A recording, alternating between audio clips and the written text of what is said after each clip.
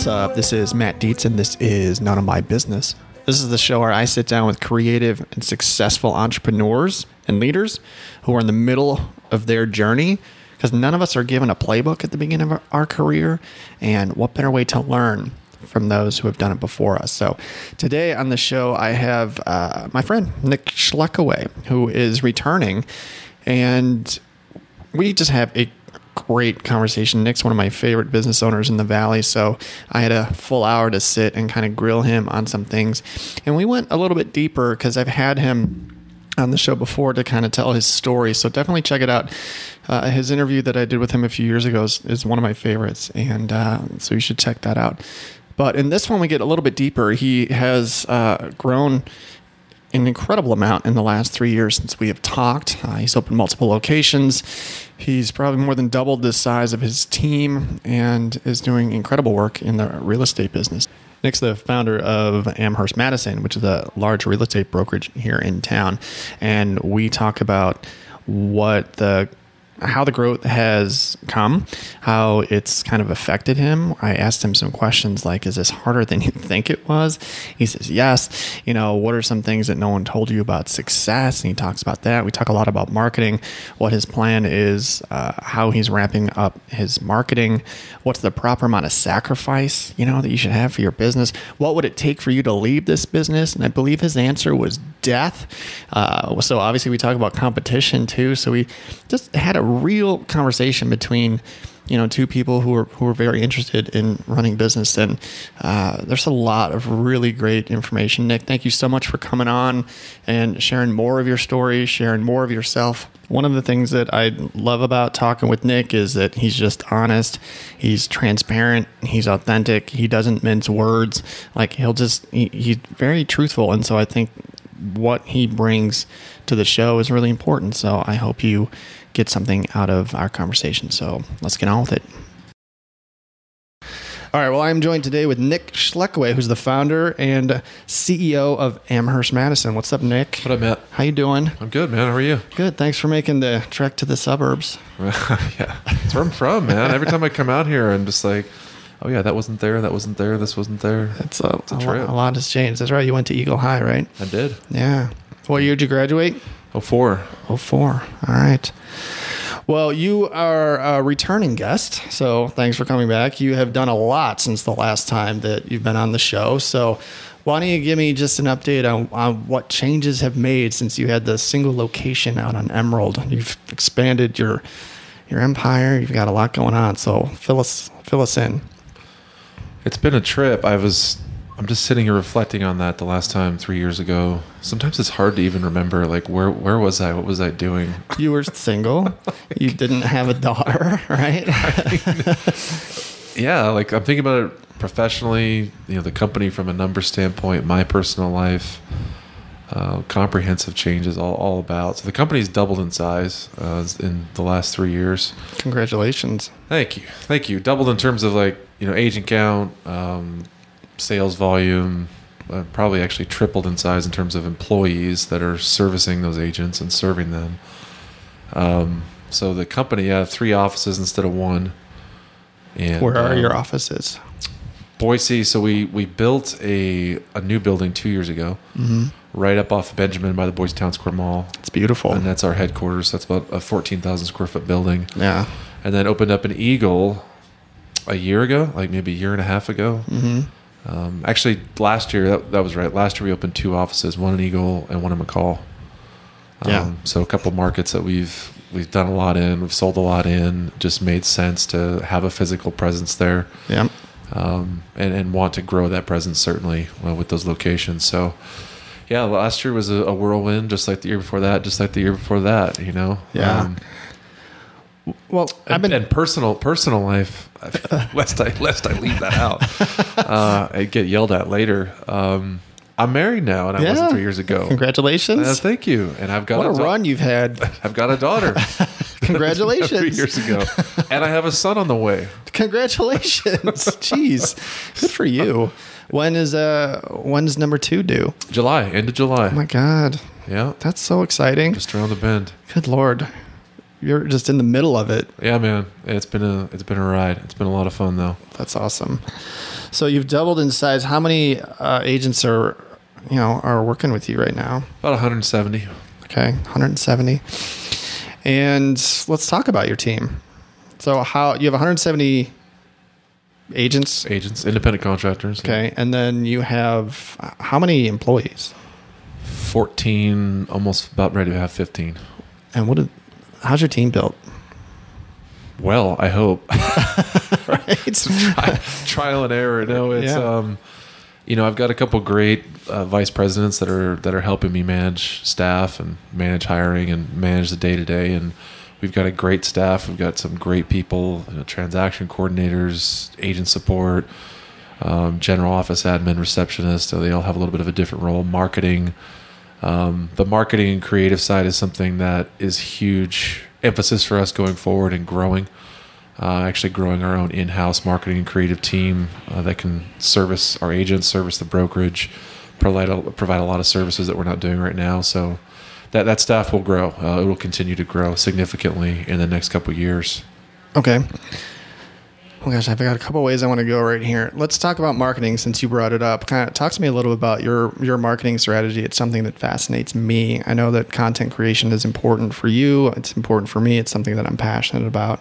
What kind of things are you doing from a marketing standpoint to continue to get your name out there?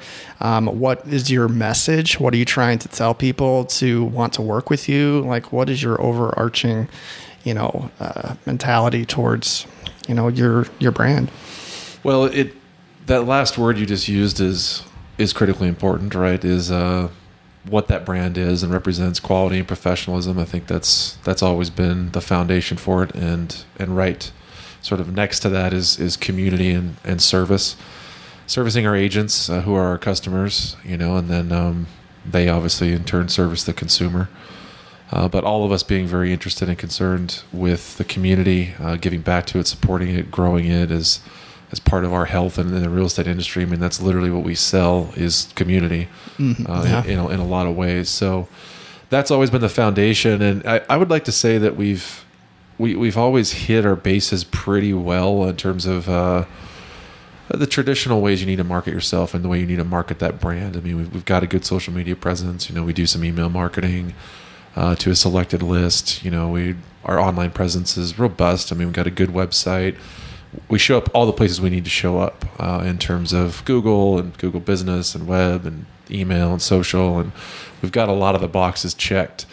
But what we haven't done a very good job of, and I'll take full responsibility for this, I mean, it's my fault, and some of it may be a weakness in my skill set personally, is just the way that I'm saying it right now is telling the world who we are. It's one thing to have all your boxes checked and be everywhere you need to be and put pretty good content out, but it's a whole other endeavor to really tell the stories of who you are. Sure.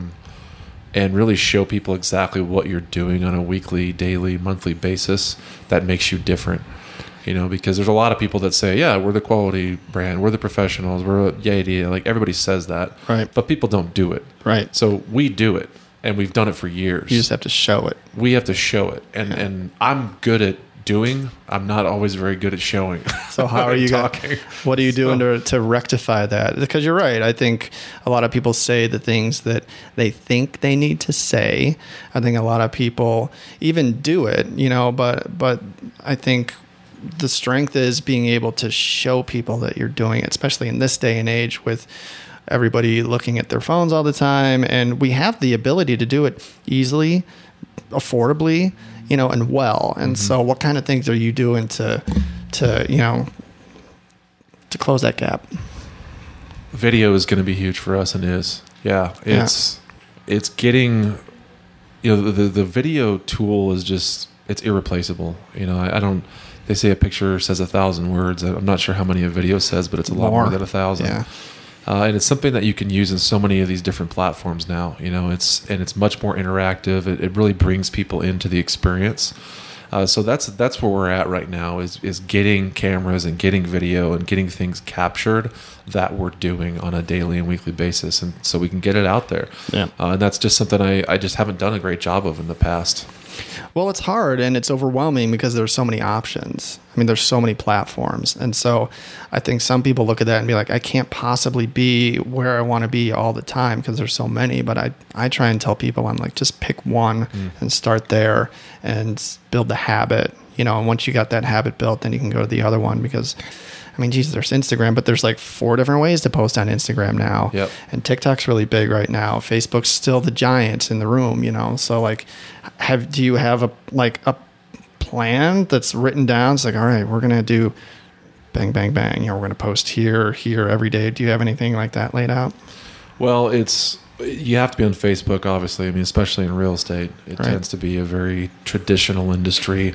That's one of the first places that you want to be, you need to be. So we've always been really good with Facebook and pretty good with Instagram, although Instagram has certainly evolved a lot in the last few years, much more towards video and reels and different ways of posting video and shorter videos so LinkedIn is an area that I think is often overlooked, and we've got a great presence on LinkedIn and have a lot of impact with that. Those are 3 places we've always been. And TikTok, we haven't, and that's about to change. So that's something that we're stepping into now with this new video content we're getting produced, is the ability to show up on there, which is important more and more. So is it going to be you? What do you mean, is it going to be me? Showing up in all this content? Or Partly me. Other trainers that we have internally, speakers we have internally, some of our agents. I mean, just events that we're doing, classes that we're doing. Ways that we're showing up to help and help educate and develop agents, and then also just guest speakers that come into the brokerage and office events. And that's one thing about our company is that I've always joked that if this real estate thing doesn't work out for me, I'm just going to start an event planning business because that's what we do. I mean, we do 20 to 30 events a year. Of different types and sizes and varieties, from 20 people to 250 people. So. Well, let's go there. Let's talk about that real quick. What kind of events are you doing? What's the purpose for them? I've been to some of your events. You do them right. You are very thoughtful with them. You bring in sponsors and you bring in good speakers. And I'm sure there are different reasons that you do these events. I've been to some of your training ones, which have been really strong. And I want to talk about that with you too. But talk to me a little bit about your event strategy, what you're trying to do, what you're trying to accomplish, and how you're trying to accomplish it. Yeah, it's team building, environment. Sometimes I hesitate to use the word culture because it's almost cringeworthy. It's so overblown. That's okay. That's a good word. But, everything that we do has some of that element to it. So there's always a specific purpose for the event, right? Like maybe it's a sales training and we'll have a theme for that day. It's your brand, or it's business planning, or it's getting ready for next year, or it's strategies for getting listings, or strategies for getting a buyer under contract in a multiple offer scenario, whatever. Like it can be very specific or very broad, but there is some real estate specific reason typically why we're doing it. Or there'll be a nonprofit event that we're doing and we're there to raise money for certain people, or maybe it's our holiday and awards party that we do every year, which is a big thing, a couple hundred people at our office. So there's always, of course, like the sort of obvious stated reason why we're doing it. But for me, every single one of them also has one thing in common, which is that team building, cultural, environmental factor. And that's something that, because of my background in team sports, background as a firefighter, I spent the first, 15, 20 years of my life in a team of some kind. So really wanted to bring that environment to real estate, which tends to be not that way. It tends to be very fractured, very closed door.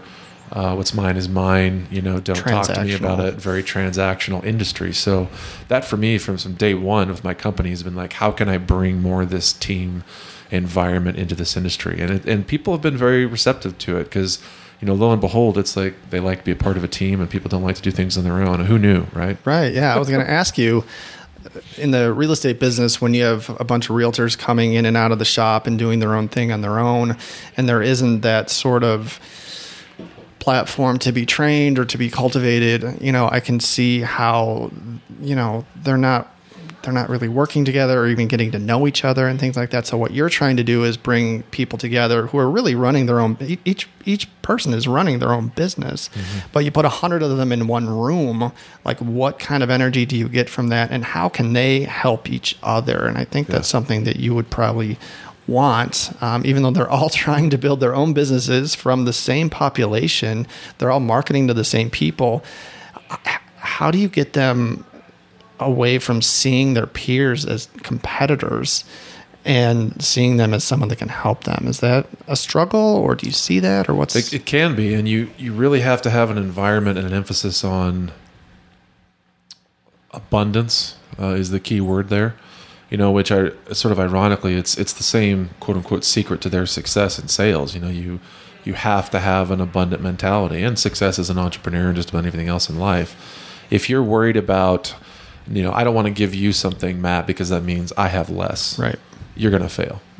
That's a recipe for failure. If that's your mindset, that you're somehow reduced because you helped somebody else out or gave them something, or gave them a helping hand, you're probably going to fail. Or your success will be greatly diminished. So part of it is just kind of teaching that and talking about that. And a rising tide lifts all boats, and we believe that, and it's part of our culture. It's part of our core values. It's part of who we are, and that's sort of baked into everything that we do. And we look for people.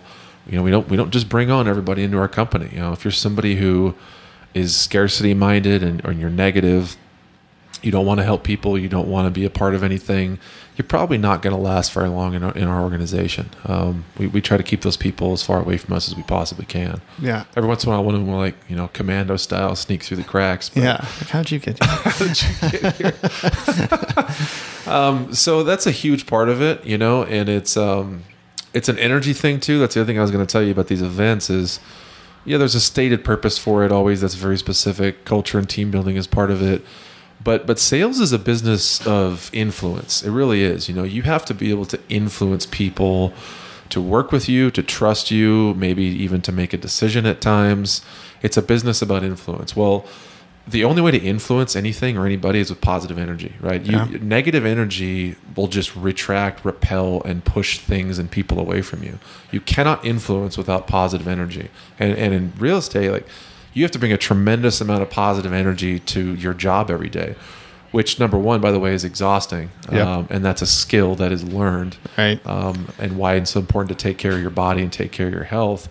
But that's something that we feel and we've proven as a brokerage we can help. Because we can do these events, we can have good people in the building, we can have good energy. The office can be a place you can go to sort of get that reboot and recharge. Yeah, it's community. And go back out there and kill it. Yeah, I went to an event last month with a bunch of insurance agents with my company, and I was blessed and asked to speak, but it was a room full of 500 agents, and they're all competing against each other technically, but the energy in the room was really awesome. People just wanted to help each other. There was a ton of collaboration. There was a ton of education. What are you doing that's working? How can you help me? They're all trading business cards and connecting outside, and those relationships can be just fruitful for a newer person in the industry, because I think we're all standing on the shoulders of giants. I didn't get here by myself. I had mentors that helped me along the way. And same thing here. There are 70 local farmers agents here. And I never have seen them as competition, because there's, like you said, abundance is a great word, because I think whoever wants it will get it. That's kind of been my mentality. And so I'm willing to outwork them, but I don't see them as competition, someone that I've used them as resources. What have you done here? How have you done this? I don't know everything. So training is, I love training. So one of the things I learned too is that it's just real estate is a very lonely business, and that's very surprising. I think even a lot of people that are getting into it, they don't expect that. How can it be a lonely business? You're around people all day long, working with clients. That's all you do. Right. But it really is, and you don't sometimes learn that until it's too late, and you find yourself on an island. And it's lonely because your clients are not your friends. And if you ever want proof of that, just work with a friend as a client. It won't be your friend very long. It's true. But no, especially in the process, you're there to do a job, and And so are they in a way. I mean, they have their goals and missions and things they're trying to get done with this transaction. So the question is kind of like, well, the vendors that you work with and title and lending, like they're not really, your friend, and they can't really relate to you on the level of an agent and the struggles that you go through with clients, and you can't go complain to your clients about your clients. So who are you going to have that community with? And the answer needs to be the agents that you work with and the agents at your brokerage. Yeah. And that's just something that we've kind of learned the hard way. For me, it was the hard way because I left the brokerage and I almost left the industry actually right before I started my company. I almost completely got out of real estate because I was on an island, because I was isolated, because I was at a place that didn't know this, didn't support this, didn't understand this aspect of human nature. And then it's the same thing as entrepreneurs, right? We all lie to ourselves and we all think that we can do it on our own. It's just, there's just something about the entrepreneurial mindset. And there's pride and ego in there that can totally poison, what you're trying to achieve. Often, in fact, almost always our greatest strength is also our greatest weakness. And there's kind of this shadow side to our strengths. Yeah. And as entrepreneurs, one of our greatest strengths is like independent. Our ego can be a great thing because it can drive us to succeed and push through and do things other people say you can't do that. But one of the shadow sides of that is isolation. And none of us can survive in isolation. I mean, solitary confinement in prison is a punishment for a reason. Right. This idea that you can just be on your own and do everything and be a lone wolf, it doesn't work. Right. But the challenge is, like, as an entrepreneur, you have to seek that community out and you have to create it for yourself because you don't have it baked in. Nope. You don't have it baked in. You don't have that community. You don't have a company around you that's just giving you that community, by nature of you being there. Yep. And then even as you grow your company and maybe now you do have a team around you, well, not really, because you're at the top. Right. So there's certain things you just can't share. So you have to create your own peer group. Absolutely. Yeah. It's critical. So I was going to ask you, one of the speaker you had last year, I think it was about a year ago when the event that I went to, and you had a great speaker speak all afternoon. I can't remember his name. Do you remember who you had? I can't remember. You talking about sales training from Bill Pipes? Yeah, this guy's name. Yeah, he's out of Salt Lake. Yeah, he was great. One of the things he said was, he's standing in front of a room of about 150 agents, and he essentially said, as far as trustworthy employers, he was like, the least trustworthy employers are, I think it was car salesmen or used car salesmen. And he's like, and the next one is realtors. And he goes, and those two battle for the bottom rung of that ladder, year after year. And so that was an interesting thing to say to that group of people, but it's poignant and it's important.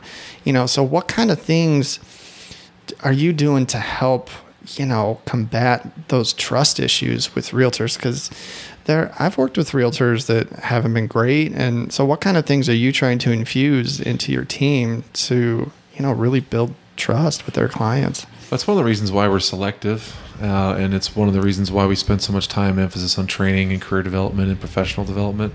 Our tagline is real estate advisors for a reason, because that's how we consider ourselves. And our approach to the business is we want to be a consultant. We want to be an advisor. We want to be there to help you. And if you transact now, great. If you don't, great. We'll still be here in 5 years or 10 years when you're ready to do that. And not have that commission breath and that pushy buy something now or I can't pay my mortgage kind of an attitude, Right. And that's that again, listen, this concept of abundance never goes away. It's critical in every single aspect of life and what we do. If you don't have that mentality, clients will sense it. And you'll come across, even if you don't intend to, you'll come across as being pushy and negative. Yeah. And just do it now. There is no tomorrow. You have to do this now, which is toxic. And it's one of the reasons why a lot of agents in the industry at large, sometimes has that reputation. One of the things I've always said about our industry is that it's like, the good news is the bad news and the bad news is the good news. What I mean by that is, like, it's so easy to get your real estate license, right? That anybody can do it. A couple of weeks, $1,000, bam, you got a license. Right. And that's one of the worst things about our industry. It's also one of the best things about our industry. Yeah. Right? Because the reality is that the average out there, the bar out there is pretty low. right? So for people who are willing to go above and beyond, for people who are willing to distinguish themselves and do the work and be a consultant, be an advisor, you can stand out and you can make a difference. And it really doesn't have to take very long to do it. Yeah, I think it's really hard to rewire a salesperson whose job is to sell something and to turn it into a an educational role, or to put yourself in a position where if you don't get the sale, maybe, I don't think you don't care is the right way to put it, but you're okay with not getting the sale, because a lot of the good salespeople have this balance of educating properly, being there for their clients, being quick to respond, and getting them what they need. And at the same time, they want to get the sale, but they can't have that want come across with their client. It can't override, the education. And so it's a real tough balance, especially for new salespeople, because they have to sell something to get paid, And I remember early in my career, I think our sales styles have to evolve, and you have to learn by getting punched in the face or being told no 1,000 times or whatever. But it's a process I think new salespeople don't come installed with that kind of mentality, and it has to be taught, and they have to live it to get there. Yeah, a lot of people just play the wrong game. And what I mean by that is that they're playing the short game. You've heard this a lot, play the long game. Well, that has a lot of different meanings. And in what I'm talking about right now in real estate sales, and what you're talking about, the long game is understanding if you have a process set in place, let's say somebody's not ready to buy today. And one of the things I've always told my agents is the solution to just about every problem that you have with a client is more clients. Right. In other words, bigger pipeline. Yes. If you have somebody that won't transact, you can't force anybody to transact. That's not the way this thing works. It doesn't matter how tricky you are, how smart you are, how much you pressure them, how nice, how not nice. Like, if someone's not ready to do one of the biggest, financial moves of their entire life, which is buying and selling homes, they're not going to do it. Yeah. And the only thing you're going to do by trying to pressure that is drive you and them nuts. Yep. And the question I always ask them is, how upset would you be about this listing that you can't get moved because the seller won't accept a reasonable offer, let's say, if you had 20 of them?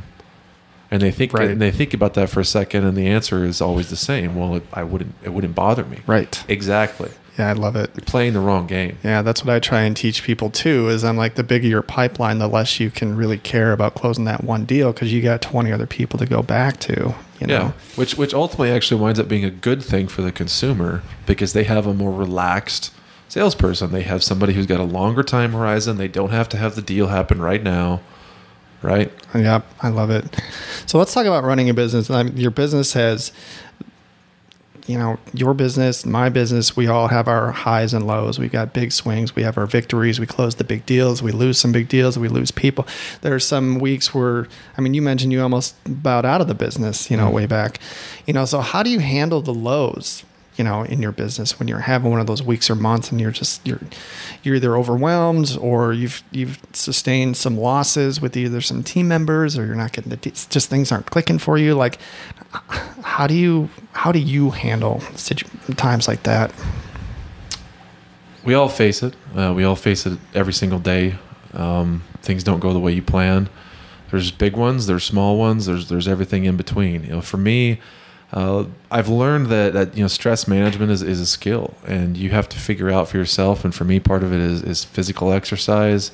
It's understanding when I need to get quiet time. It's understanding when I need to just get a book and read it, or do journaling. I write a lot. So Nice. I write a ton. I journal a lot. I write about... Get it out of your head, right? Yeah, good things, bad things. It's very cathartic for me to do that. Traveling can be very cathartic for me. I need to travel. At least once a quarter. If I go more than 5 or 6 months without traveling, even if it's just going to the mountains and getting away, it doesn't have to be like a vacation. It doesn't have to be like an exotic vacation, but I start getting a little nuts, Yeah. So part of it is a huge part of it is just figuring out for yourself how to manage that stress, and how to manage that constant expectations of things going well, things not going well.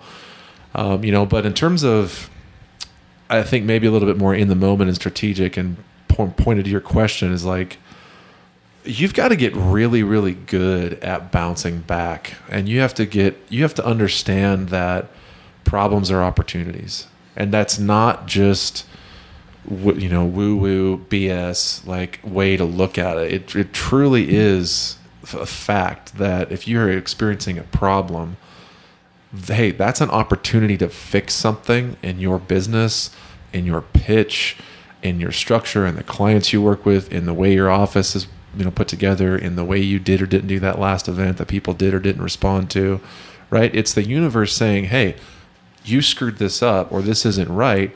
Now here's an opportunity to fix it. Right. Right. And one of the things that one of the sayings, I guess, that kind of drives me crazy, and I used to say it, I don't say it anymore, and I hate it when I hear it, is good problems. Right? Like somebody asks you how hey Matt, how's it going? Yeah. You're like, oh, it's going good. I'm experiencing, I'm really busy and like all these problems with clients, and people call me, and the person you're speaking to sort of just casually waves you off and is like, oh, those are good problems. Those are growth problems. Right. There's no such thing as a quote-unquote good problem. A good problem will terminate your company just as fast as something that is a quote-unquote bad problem. Yeah, it's binary, right? If you don't fix it. There's also no such thing as bad problems, right? I truly don't believe that anymore. I don't think there's good problems. I don't think there's bad problems. There's just opportunities. And the question is whether you're going to do something about it or not. And you might decide that, hey, this isn't an area of my business I want to fix or need to fix, or this isn't even a group of people that I want to do business with anymore. Great. Yeah. Good for you. Move on. But your ability to, and real estate will burn you in this fire. Like it's a business of wild swings, because you can get a phone call. Insurance, I'm sure it's the same thing. Like close the biggest deal of your life, and on your way out of the meeting, you got a text message on your phone and another deal just blew up. That's right. You're about to lose the second biggest client in right. your book or whatever. Or you're walking into one of the most important meetings you've been in the last few months, and on your way in the door, your wife texts you something, and you got, and there's a fight brewing. Right. And you got to go, now we got to walk into that. There's, your kid just fell and hurt themselves, or all the millions of things that can happen, or you lost a client, or hey, you're negotiating a couple of deals that are going bad, and you're getting ready to get on the phone with somebody who just got an offer accepted, or you're going to a closing, and it's the happiest moment of their life. So the ability to immediately bounce back and be present is huge. It will determine whether you can make it in my industry or not, because ultimately, even if people are good at it, if they can't figure that out emotionally and have that emotional intelligence, they'll burn out. Yeah. Short memory. Yeah. Short memory. And one of the things that I don't remember where I heard it first, but I found to be true, that business is personal, and it should be personal. And I believe that with my whole heart. And in fact, anytime somebody tells you this is just business, they're getting ready to screw you. Right. And it's not going to, and it's you not don't want to hear that. And it's not going to feel good. Like the guys I've worked with that have had that mentality. I used to have a business partner I bought out years ago. That was his mentality. Like, this is just business. The guy was a snake. Yeah. The guy was a snake. He's not somebody that I would recommend anyone work with ever. So business is personal, but it shouldn't be emotional. Yeah. And that's the hard part. That is hard. Right? Because it is emotional on some level, but trying to figure out how to direct that and navigate it and control it so it doesn't burn you up is difficult. It takes time. Yeah. I had something like that happen years ago where I had an employee that wasn't performing at the level that I wanted them to perform, and she was great. Like, I loved her. Like, she was a great person, but she wasn't doing the job that she was hired to do. And she worked me. Like, she knew what to say to me to stay in that seat for longer. She would kind of own what she was doing. She's like, yeah, you're right. I'm not doing that. I'll do better. And then there'll be an uptick, and then they would go back down again. And eventually I realized she was really working me for about a year. And my wife was like, Matt, you've got to take emotion out of this. Like, she's either doing the job or she's not. And it was a real important conversation that I had with my wife. I was like, God, you're right. I wear my emotions on my sleeve, and I want to do right by people and help them succeed and things like that. But if they're not willing to do the work that I'm hiring them to do, then that's a problem. So the conversation with that employee really shifted the next time I had to meet with her. And it was very different than the conversations I had with her before. I was like, look, and I took emotion out of it. I was like, you have to do these things. And it was like, it's kind of like talking to a child. Like, you give them consequences, right? You're like, yeah. I need you to do these things by this date, or else I have to find somebody who can. And she ended up quitting, which she did me a favor. But we kind of know once you get to that point in a employer-employee relationship and you start having those conversations, it only goes one of two ways. Like they react properly, or they leave, or you have to fire them. But a lot of times they'll kind of leave on their own accord because they're like, oh shit, he's serious this time. Well, and you have a responsibility, right? You have a responsibility to the agency, to your clients. You have a responsibility to make sure that the right people, the good people, the people that care about the business are working here. Yep. And that the resources of the organization are being used wisely. I mean, that's your job, right? That's your responsibility. Yep. And that was my way of learning that I wasn't holding myself accountable by keeping her. It's easier for me to say, I'm trying to hold her accountable, but if I keep her around longer than she should be here, I'm not holding myself accountable. Yeah. So that was a really important moment for me, and it really changed the way that I manage and things like that. And so and what are the optics on that dynamic from the other team members? If Right. and when they start coming around, Exactly. Because then they see that and they're like, oh, I can get away with that, huh? so Matt says this, but he's not willing to hold Susie or Sally or whoever accountable to it. I don't know if I want to do what he says anymore or suggest either. Totally. Yeah. So that was a good learning moment for me, for sure. Is this what you're doing, running your business and growing your business and starting your business? Is it harder than you thought it would be? Yeah. So talk to me. It's about 1,000 times harder than I thought it Talk would to me be. about what did you think going in? Like everybody has these blue sky thoughts going, I'm going to start my own business and it's going to be great and blah, blah, blah. But we're totally blind, going, we have no idea what we're getting into. So, what was the discrepancy between what you thought you were getting into and what you actually entered? Man, I don't even know where to start. That's like a giant elephant to try to chew. It's so much harder than I thought it would be. It's just incredible. I think one of our best protection mechanisms as human beings is that we tend to see things positively, believe it or not. Like most people do, and you tend to forget some of the really negative, hard things you've gone through. Mm-hmm. And thank God we don't know going into these things how difficult it's going to be, because if we did, Right. none of us would start it. Right. Fortunately or unfortunately, you get so much sunk cost into something in terms of time that you're like, no way out. I just got no way out. No way out of this. I got to get out. No, it's way harder. Emotionally, relationally, because of what I just said. That like all great business is personal. Like if you see a great business, any great business, and you start doing an investigation into that company, that organization, that team, you're going to find people that are leading it, that are heading it up, that take it personally, that it matters to. That it's just by nature. It's why it's great. It's because they're vested in it. They care about it. They're going to do whatever it takes to make sure that it's successful and you have a great experience as a customer. So what does that mean? Well, that means that they're taking it home. Yeah. That means that it matters to them. That means that it's hard. So that was one of the things that was kind of a rude awakening for me, was how the emotional labor of it. And this whole concept of emotional intelligence, I never even heard of that. Couldn't even spell it. Didn't know what it was prior to starting my own company. Yeah. And after a couple years into it, I was like, oh, now I think I understand. Yeah. that's what that is. Yeah. Being really self-aware. From people that are pissed off at you because you're not running the company the way they think you should, to former business partners you get in lawsuits with, to potentially clients or customers where things go sideways and you're either getting in a lawsuit or a threat of one. To financial difficulties, market turns, market transition, things go up, things go down.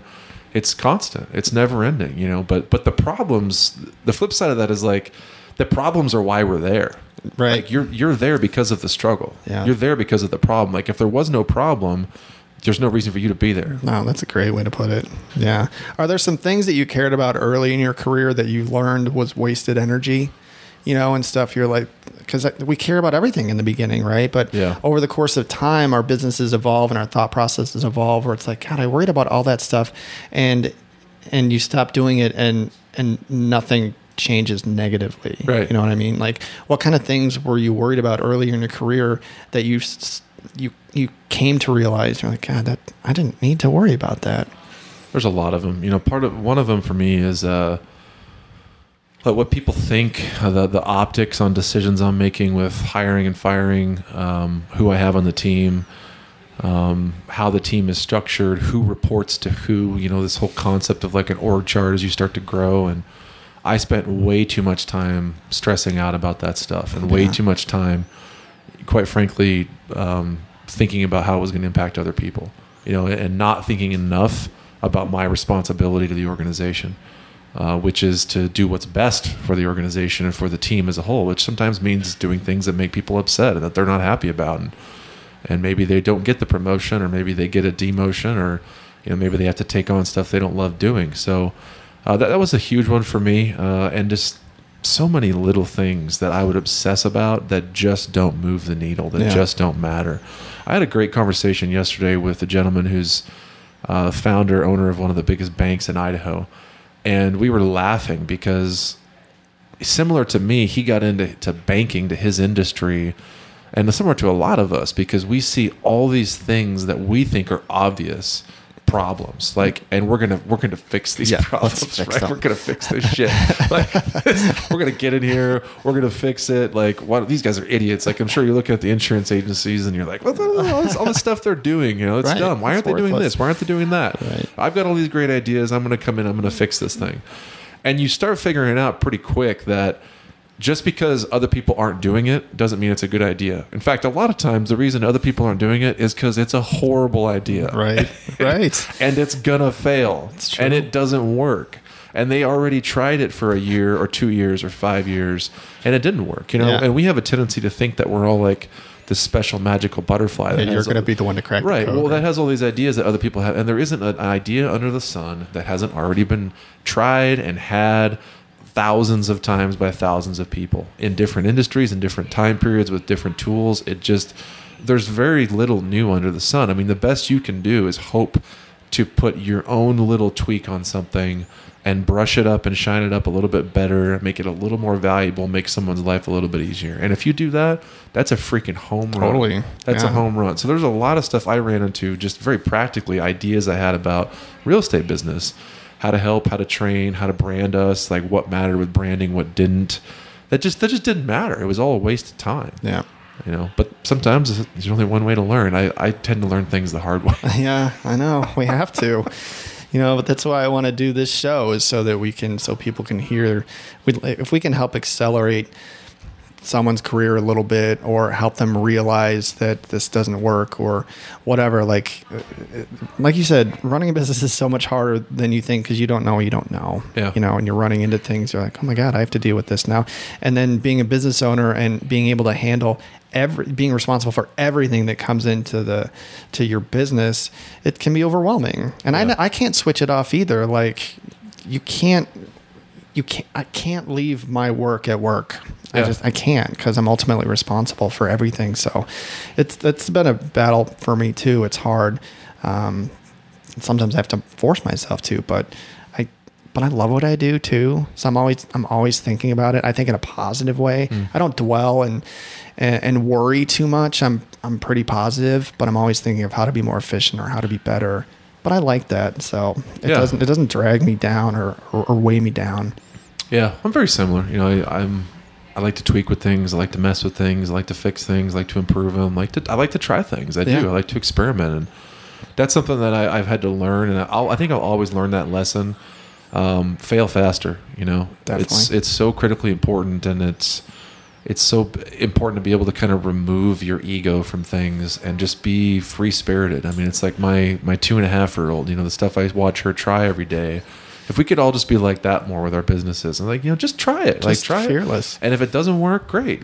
That's fine. Go try something else. Right. And not get all wound up and spend 6 months thinking about something, and then finally have the guts to put it in front of somebody and it sucks. Right. I could have just put this in front of them 6 months ago when I first had the idea and saved 6 months. Right. Exactly. I want to ask you this question. I'm curious, because I think it's something that a lot of people struggle with and we have to deal with, but do you care what other people think of you?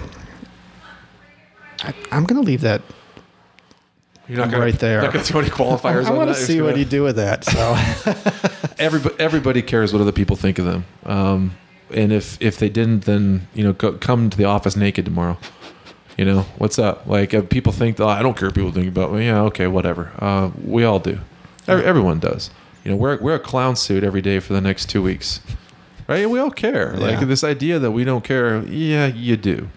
We all do. You know, now there's degrees of it, and there's this question of, are you going to let that control your decisions with your marriage, your personal relationships, your kids, your business? There's, in our era with social media, there's this whole new level of unhealthy, you know, obsession over what other people think. And here's what's so funny about it, though, and so ironic, is there's millions and millions of people who are obsessed with what other people think and want to check in and like how many people liked it and did they like it or did they not? And it's this herd mentality, right? Like it's this giant herd that we're all part of.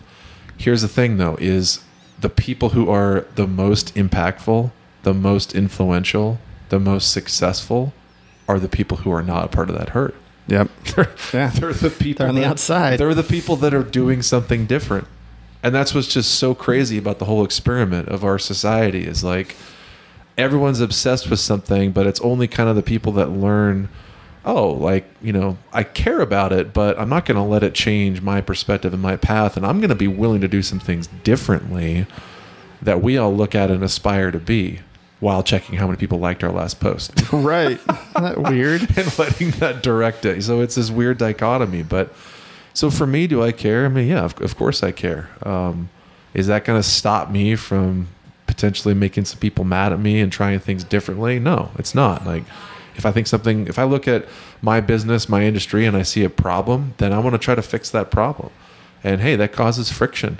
There's resistance there. There's massive resistance and massive friction. And the bigger problem you want to solve, the more friction and resistance comes up. And if you ever want proof of that, like just go run for office.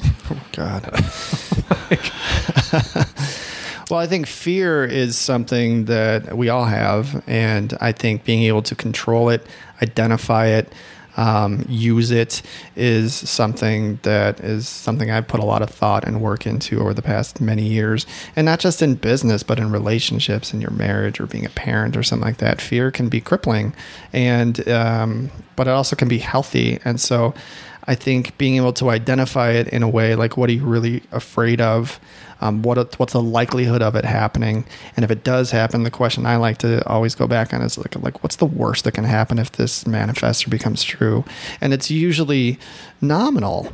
Yeah. You know, I don't get the deal, or she's upset with me for a day, or something, or I lose $1,000 or something like that. Like, what's the real risk behind it? And so I think, but fear is a real emotion that can override a lot of people. Yeah. And it's something that if it's not properly worked through or identified, it can stunt relationships. It can stunt the growth of your career. It can stunt your self-development. So fear is something that I've tried to put a lot of work into over the past, and it's scary as hell running a business, you know, but because we don't want to fail ultimately. So fear is something that I think is really interesting, and people really should spend more time in. Yeah, leaning into it and analyzing it, I think, and using it for fuel. It's fear to me is just like caring what other people think. You're going to care what other people think, just like you're going to get scared. The question is, how do you direct that? How do you channel that? How do you use that to move forward? Or why do you care? Yeah, and like for other people, going back to that question about like what other people think, just use that as an example. You're going to care about what other people think. It's part of being human. It's part of being a tribal person. We're all we're all tribal. All of us are. We need other people, so of course we care what they think. But the question is who, right? Like, number one, who do you want to be? Not what, but who do you want to be? And number two, whose opinion are you going to take into account and weigh? You know, so you can at least direct it and say, oh, well, I'm going to care what my wife thinks and what my business partner thinks and my coworkers and these people are really important to me. Yeah, I'm going to value that. I'm going to value that heavily. It matters to me what they think. Sure. But all these other people out here, no, it's just noise, you know. And with fear, it's very similar. It's like, okay, I kind of get scared.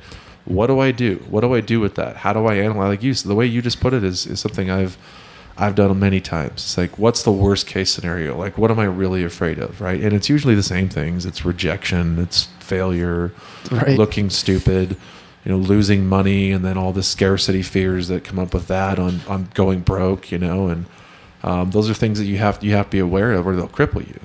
Yeah, like, are you going to die? Right. Are you going to go to jail? Yeah. Are you, so I think, weighing the degrees of that is really important. What are some things that no one told you about success? Like you're successful, like you've made it to this point right now. Are there some things that you've been presented with that you were like, oh, this comes with success, the good or the bad, Part of it is nobody ever teaches you how to say no and how to be selfish. And even just the word selfish has like this incredibly negative connotation to it. Michael Jordan actually was one of the first people I ever saw a quote from that said how necessary it is to be selfish in order to find success.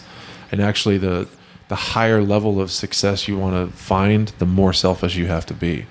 That's not always a very comfortable thing for people to think about. No. But it's very true. If you want to have a great family and you want to have a great business and you want to be good at wakeboarding, let's say, or snow skiing or whatever, like, there's not much room else left in there. Those three things just about, be a good parent. Like, honestly, you don't have a lot of extra time after some of those big 2, big 3, big 4 things in your life. What's your hobby? Okay, great. What's your business, your family? You're pretty much tapped out. Yeah, that's it. You only have so many hours in a day. So the reality is you have to decide what you're going to be selfish about, and you have to stick to it if you want to find these levels of success that people say they want to be successful. They really don't. They don't want to become the person they know they have to become to find that level of success. Because it's hard. That's what really scares the shit out of people. So I've heard that before, like, a lot of people are afraid of success. I thought that's ludicrous. Like, who's afraid of success? They are not. Well, they actually are. And if you dig deeper into it, it's because they sort of know subconsciously or maybe consciously, like, hey, these are the 3 things that I need to start saying no to in my life if I want to get to that next level. And they're not willing to do that. Right. It's a matter of choice. For me, that was a huge learning curve. I think always will be, is being able to say no and have no be a complete sentence. And not feel like you have to justify it or explain it. Yeah. Because you just don't have time to do that as much as you might like to. With everyone, for all decisions. Yeah.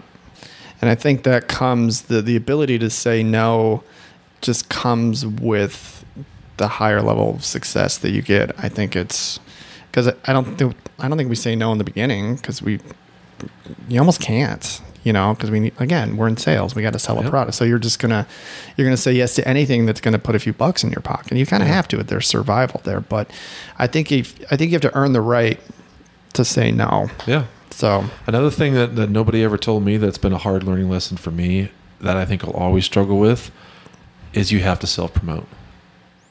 Period. Yeah. You on some level, if you want to find success in any industry, in any endeavor, athletics, business, I don't care what it is. If you want to be the pastor of a big church, like, you have to have the ability at key times and key places with key people you have to self-promote. Yeah. You have to. You cannot just sit there and wait for somebody to come find you and pull you out of your closet and say, and push, sort of drag you into the spotlight and say, like, okay, like, here's all these opportunities you've always been waiting for. No, that is not the way that it works. And I've learned this lesson the hardest of hard ways. I learned it in my career in athletics with football. I did not do any self-promotion. I evaded certain interviews. I shunned the media. I went the other way. And it was like this mentality. Part of it comes from upbringing, but part of it just comes from maybe how I was wired. I don't know. It was like, let my play speak for itself. Well, that doesn't work. Yeah. It's not good enough. And maybe there was a time in our world where it was, but it's not anymore. No. And I watched other people get opportunities that I didn't get.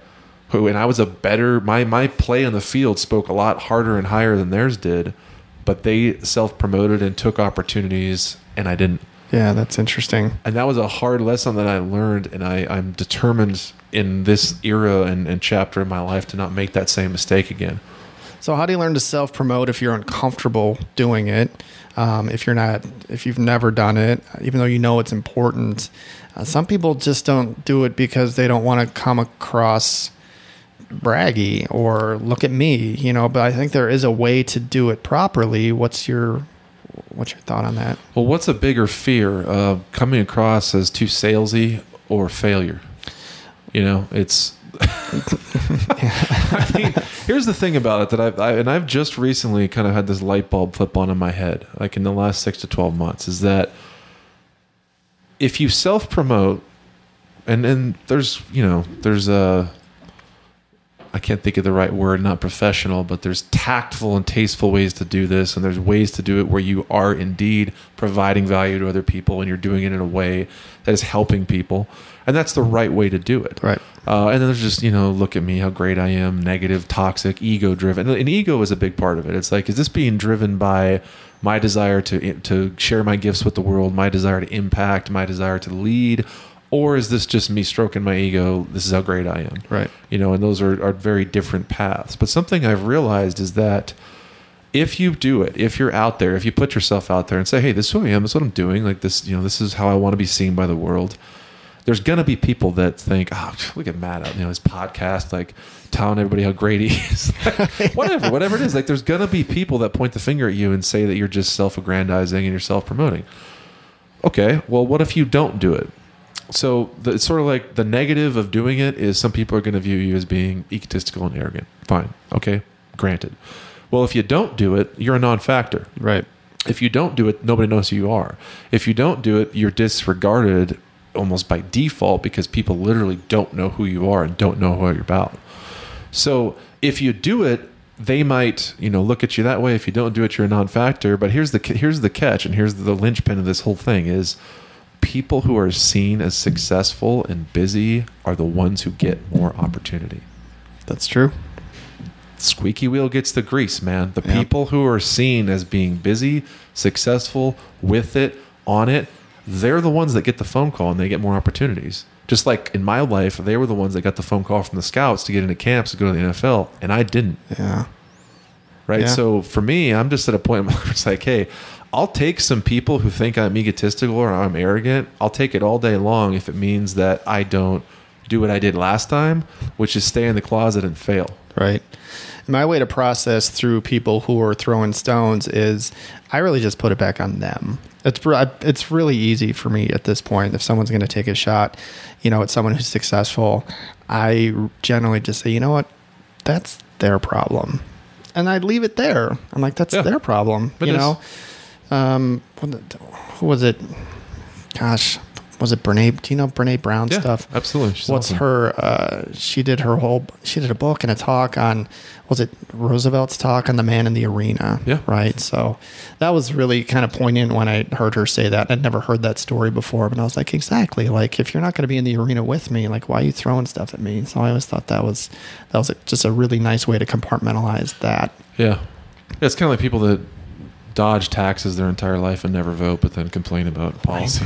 It's like, you don't have any skin in the game, so like nobody cares what you think.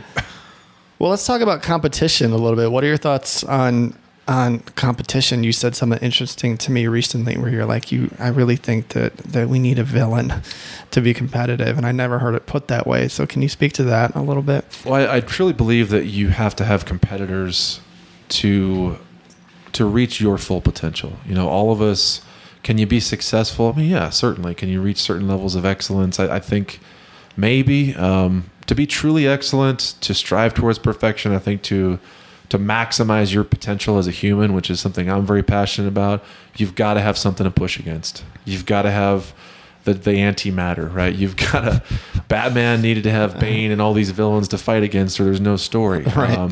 Apple needed IBM. Right? Yeah. Nike needed Adidas.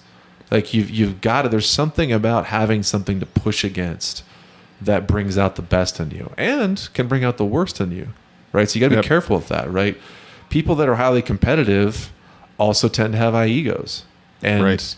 I'm pointing the finger at myself when I say that. Like competent, as what I said earlier, with like our number one skill and strength is often has this shadow side. So on the Strengths Finder test, I don't know if you've ever taken that. It's a very interesting test, but competition is number one for me, and it's not close. And I feel that to the depths of my soul. Yeah. And, I was having a conversation with one of the football coaches in college. We had lunch about a month or two ago, and And that was something he commented on. He still remembers that 15 years ago. He's like, yeah, you're a competitor. Like, your level of competition was incredible. So do you think that's DNA? Do you think that's learned? Like, competition's an interesting thing. I think great salespeople are competitive. Almost everyone that I've ever known wants to be on the top of whatever list they're trying to get on top of. So can you learn to be competitive? I believe so. Yeah, I absolutely believe so. Yeah. I think you can learn it, just like you can learn to speak in front of people, and you can learn to strategize, and you can learn to, hey, be better at marketing and creative. I mean, there's certainly an amount of wiring and an amount of nature and DNA that's going to decide how excellent you might be able to become at a specific skill. But so much of this stuff is learned and learnable. And this is certainly one thing. You can learn how to be a more efficient, robust competitor. Yeah, especially in this day and age when we're in the age of information. Like, you can get any piece of information that you want at your fingertips. Podcasts, YouTube, Google. You can Google any question you want and be thrust down a rabbit hole to get the information you need to be successful. But are you willing to do that? Yeah. So absolutely. The last thing I wanted to ask you is, I came across a post of yours recently, and I think you had a moment or you had a thought, and you're like, I'm going to put this out there. And you were like, when I started, and we had, realtors come and work for me, and then they'd leave, and on their way out the door, they had some not so nice things to say about me. They're like, you have no idea what you're doing, and you're an idiot, and, you're going to fail, and this and that. And you said, more recently, you've had people that have left, and then the script has been flipped, and they're like, you know what? It's me. I'm the one that has the problem. So talk to me about the difference between, that Nick or that version of Amherst Madison to where you are today, where people are leaving, and not blaming you, and they're leaving now and they're blaming themselves. That's a big gap to close. So, like, what do you attribute that to? One really quickly before I answer that directly, here's one of the things I want to say is I was driving back from a lunch meeting when I had this thought. I have these kinds of thoughts all the time. Yeah. All the time. And historically, I've muzzled myself and not voiced them because I was afraid of what other people were going to think. Yeah. Maybe it was going to somebody was going to hear it and their feelings were going to be hurt, or it was going to frustrate them, or there's so many times where I've had things that I felt like were valuable to share with other entrepreneurs. I mean, you just brought it up, right? So obviously it struck a chord with you. Yeah. And if I would have never shared it, then it would have never struck that chord. You would have never brought it up. And the other couple, maybe there was the 10 other people it struck a chord with. I don't know. Maybe It was one other person. Yeah. But the reality is this gets back to this idea of being open to sharing and self-promotion, if you want to call it that. I look at that as helping other people who might be on the same journey. Yeah.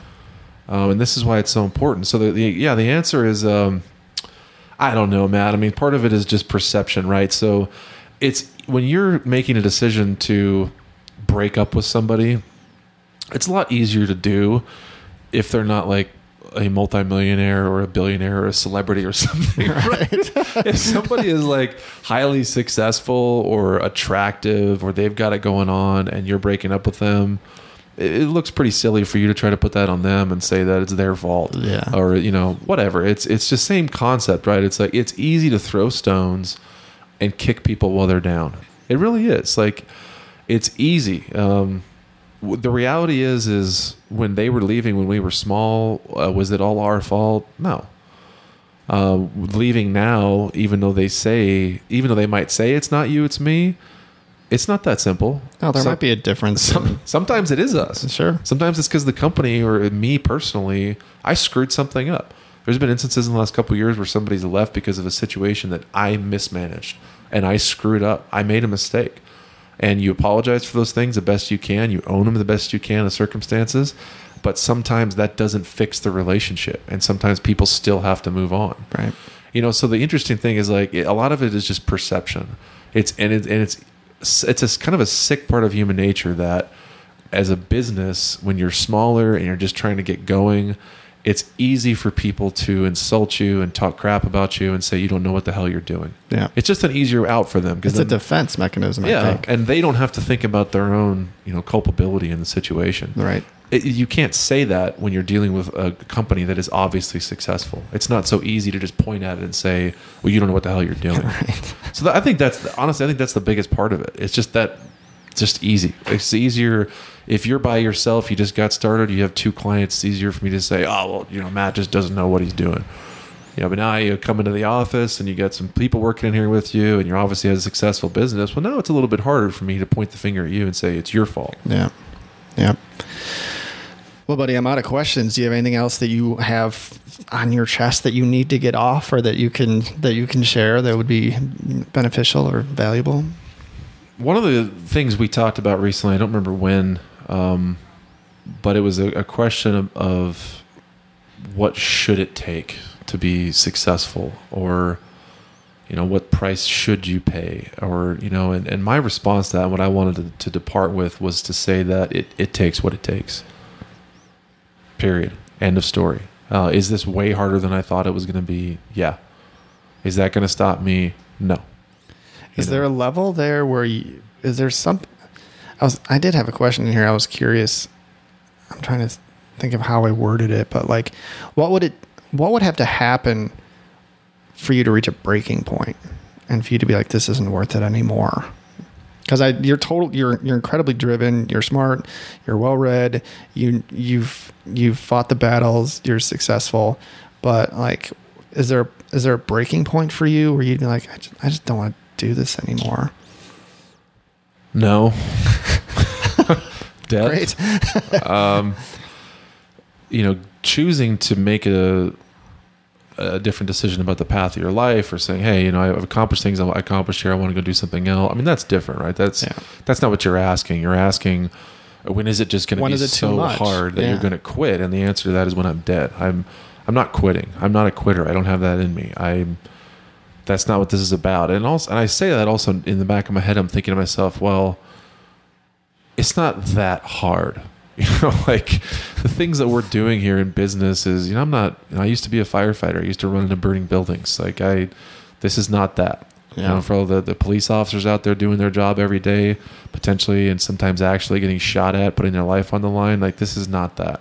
People that are in the armed forces that are doing that stuff every day, shooting people, getting shot at, putting themselves in dangerous situations, even training is this is not that. So this whole concept of when is it too hard? It's really never too hard. No, I like that. I appreciate it. I mean, there are people that have to walk 5 miles to get clean water, right? I mean, It's just from a perspective standpoint, I think it's great that you're like, look at what we're doing here. One of the things, Matt, that makes people quit is they think they should.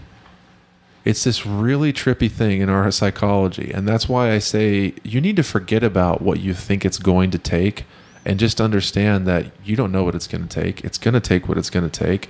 And you're going to have to continue to fight and battle and learn and make sacrifices and, hey, do things you're not comfortable doing.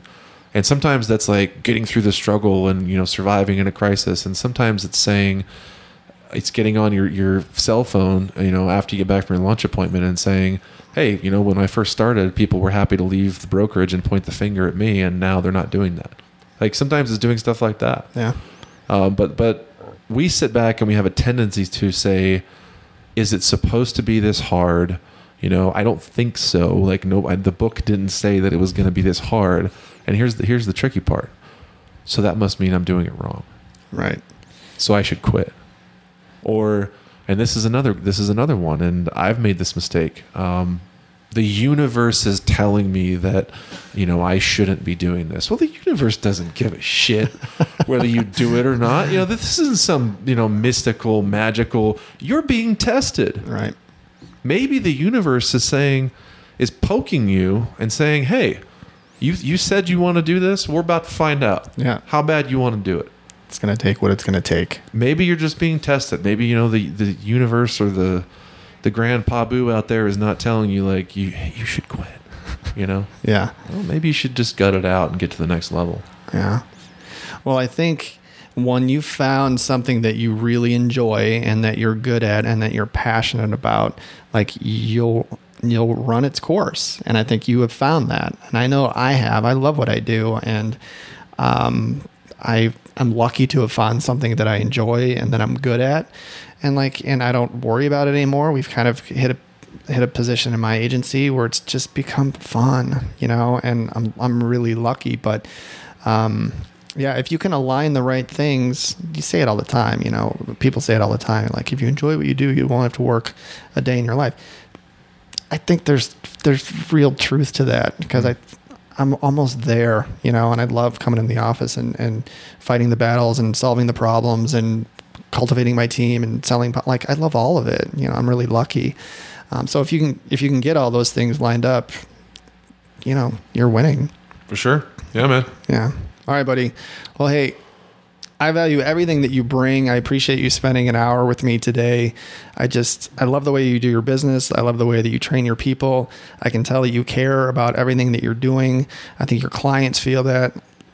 Your realtors feel that. Like, you're doing so many things right. And so I appreciate you sharing what you've learned. You're humble. You take ownership for everything that you do. There's no blame. You work on yourself. Like, you're doing so many things right. I appreciate you coming in and sharing all that with me today. Thanks, Matt. Same back to you. Thanks for having me, man. All right, buddy. Good. Thanks, man. All right, there you go. Nick, thanks again for coming on. Just bringing so much value and great content for people to learn from you. So keep up the good work out there, man. Hey, my name's Matt. This is None of My Business. You can find me all over the place. I've got my blog at Dietz Agency. You can find me on LinkedIn. You can find me on Twitter and Instagram at Dietz Agency. And that's what I got for you today. Thank you so much for listening. Keep up the good work.